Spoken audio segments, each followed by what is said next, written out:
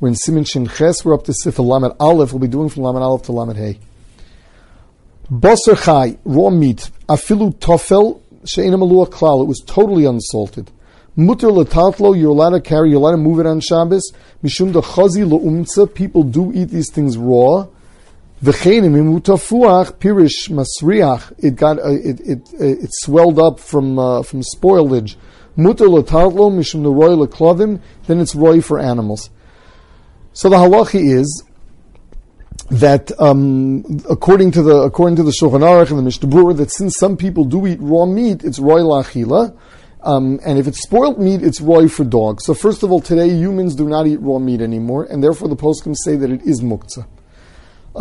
Furthermore, this halacha that if it's spoiled, it's roy leklavim, one would feed it to the dogs. That's only in a place where people own dogs or the person himself owns a dog.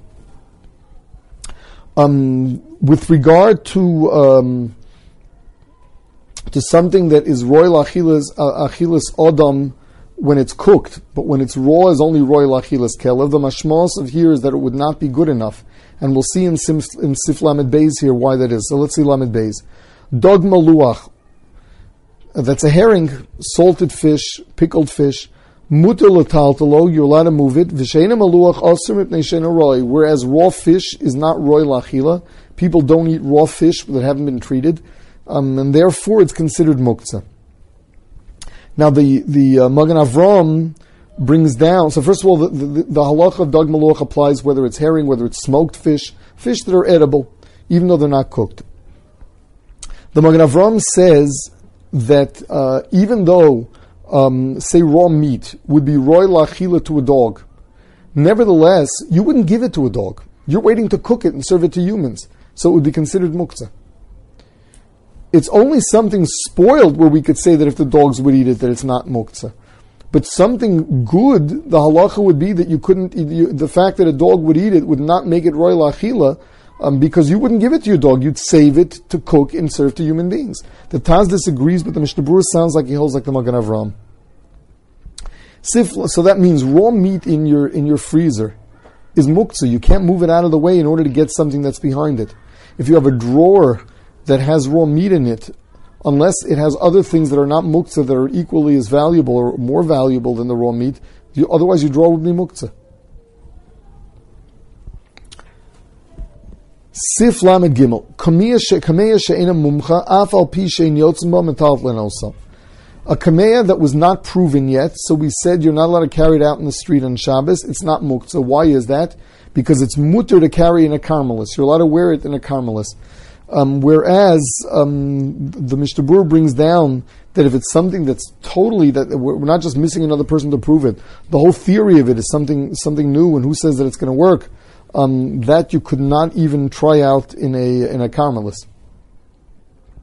Sif Lamed Dalet. Kol dover metunef, anything filthy.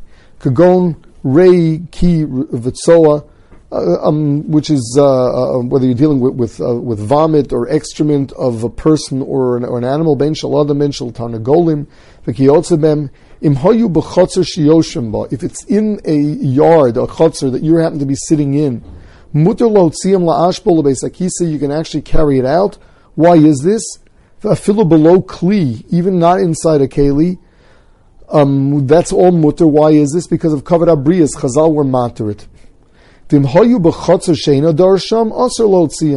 Whereas if it's in a chotzer that you're not sitting, it doesn't ruin your own Shabbos, and there's no problem of kavod abriyas. It's mutter.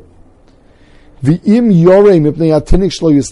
you're afraid that some kid will go over there and get all filthy, mutter lichbos olav kli, you can go and cover it with a keli. I would say that you can't cover a keli for something that's muktzah, and this is muktzah machmas gufo kamash malon. You're allowed to carry a kli for any purpose. Sif Lamed Hey.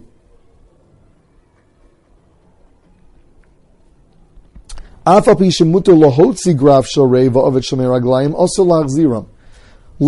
someone has a bedpan that was full. He goes and empties it. He can't bring it back unless, of course, someone needs to use it. That's mutter because of kavod abriyas. But otherwise, to bring it back because he doesn't want to leave it outside, that's going to be aser. Elim kei nosna tocha mayim, unless he put water in there, so at least the water in it is roy lebehema, and as a result of it, we don't consider the whole thing muktzah.